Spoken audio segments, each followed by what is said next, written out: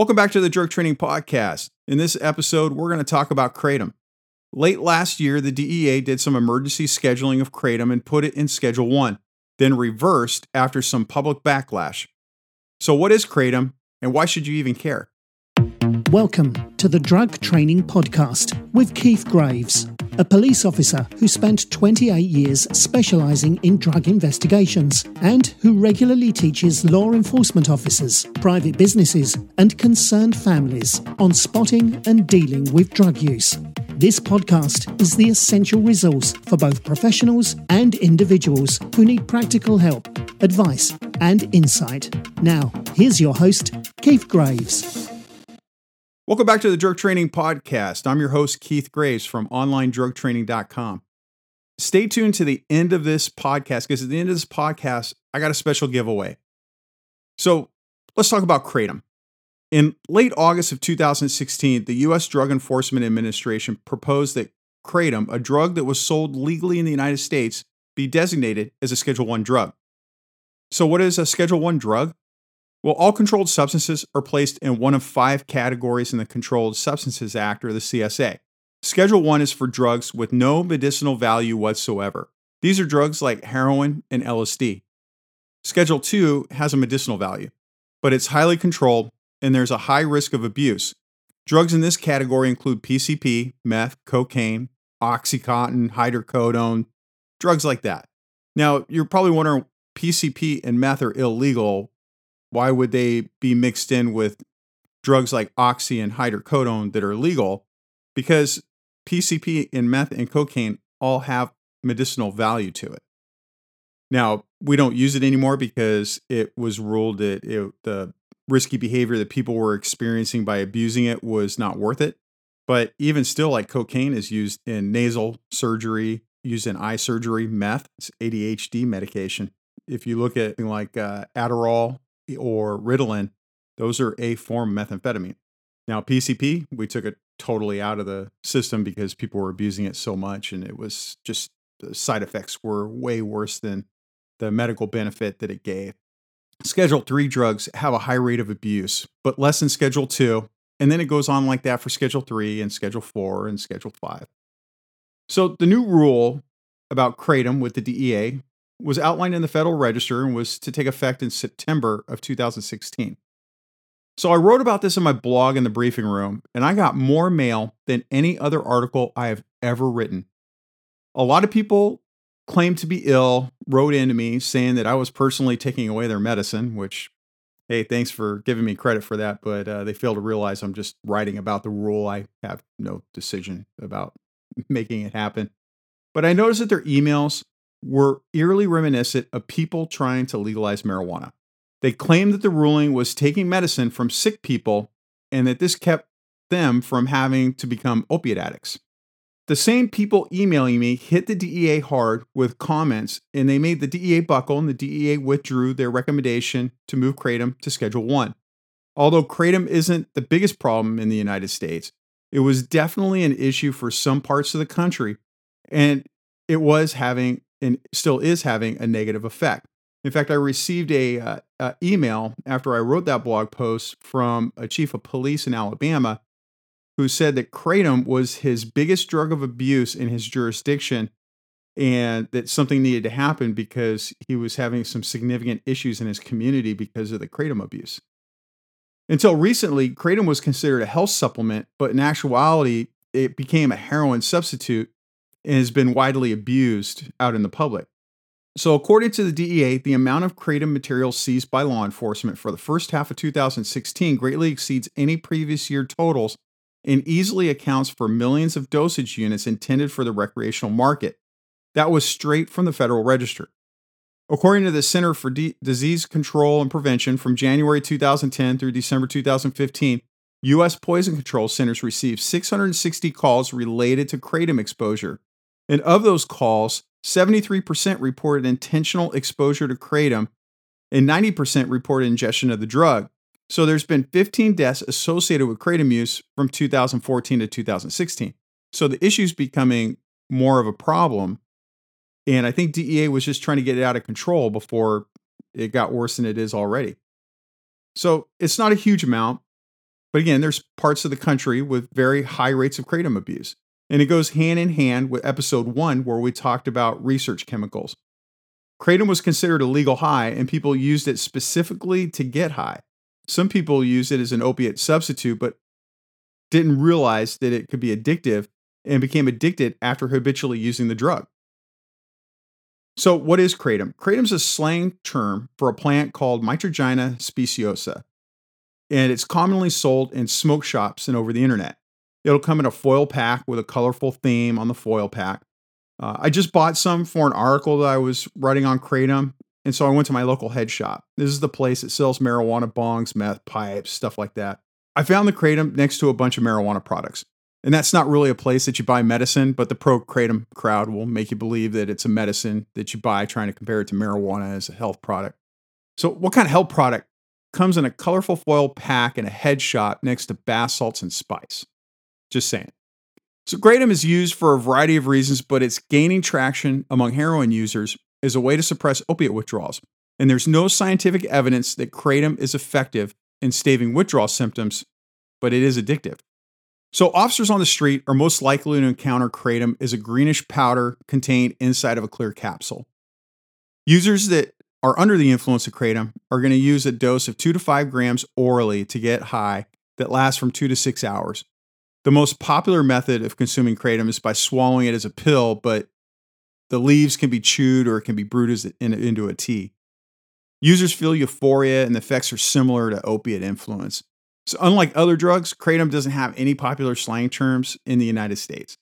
Kratom's often used by individuals to avoid mandatory drug testing, like truck drivers or probationers or parolees or people who are going through child custody disputes and such.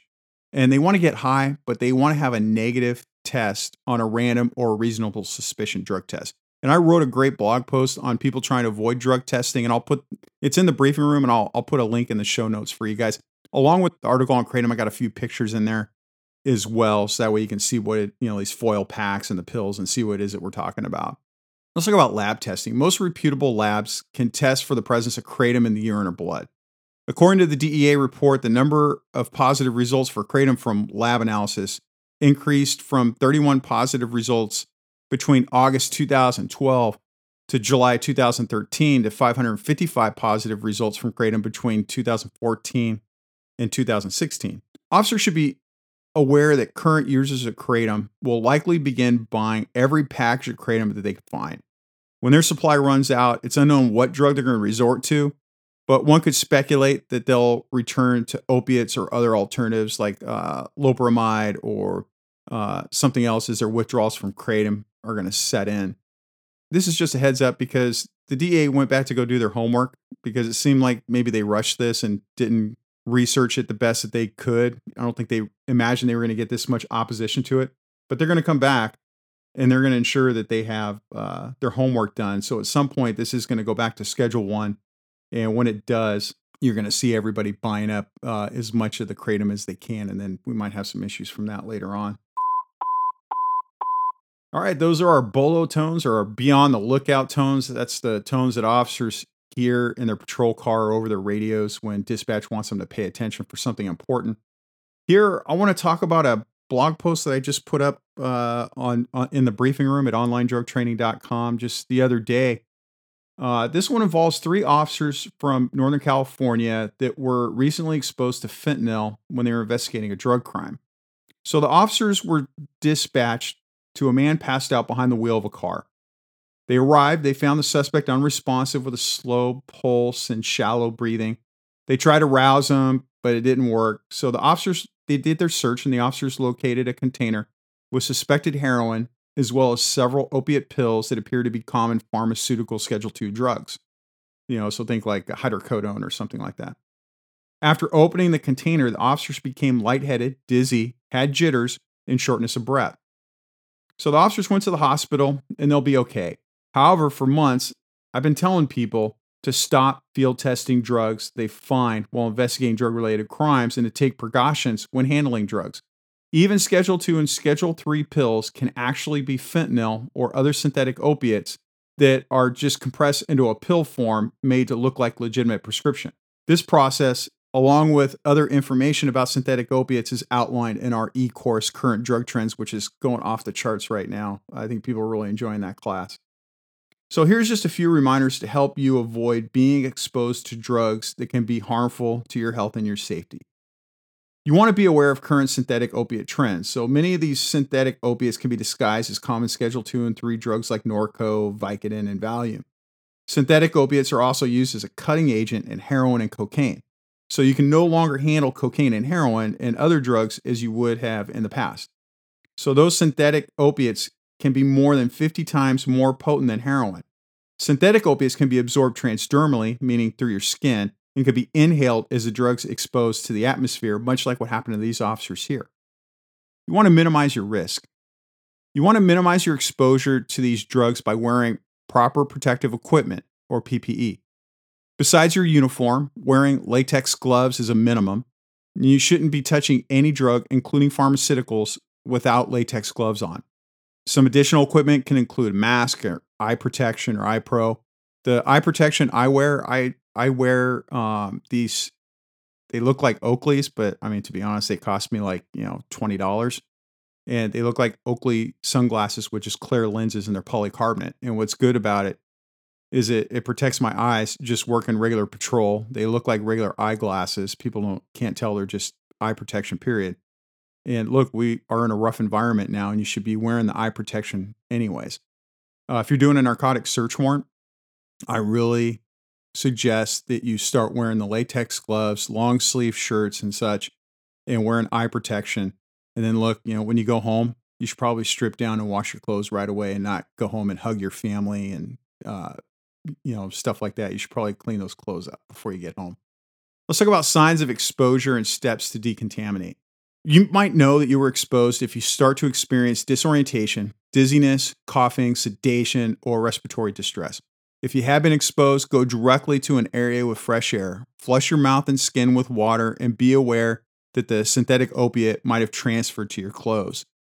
Naloxone, which is going to be carried by our paramedics and some police officers, can be administered by qualified people. I do advise that all police officers start to carry naloxone for situations just like this. Times have changed drastically for drug enforcers over the last year. Fentanyl overdoses, seizures, and accidental fentanyl exposures are increasing in double and triple digits across the country. Awareness and training can greatly reduce the chances that you're the next victim of an accidental exposure. That's the end of the show. Just a few final thoughts. So we're going to start something new. Once a month, I'll pick one person that left a 5-star review on iTunes for a free online course. All you have to do is to write a 5-star review on iTunes. Then once a month, I'll pick a winner and announce them on the Drug Training Podcast. I would appreciate it if you went to iTunes and you subscribed, rate, and reviewed the Drug Training Podcast. You can find more information on subjects like this in our online course, Current Drug Trends, at onlinedrugtraining.com. So what do you want to know about drugs or drug enforcement? What's the one question that you need answered? Ask them. Email me with your questions and comments at podcast@onlinedrugtraining.com.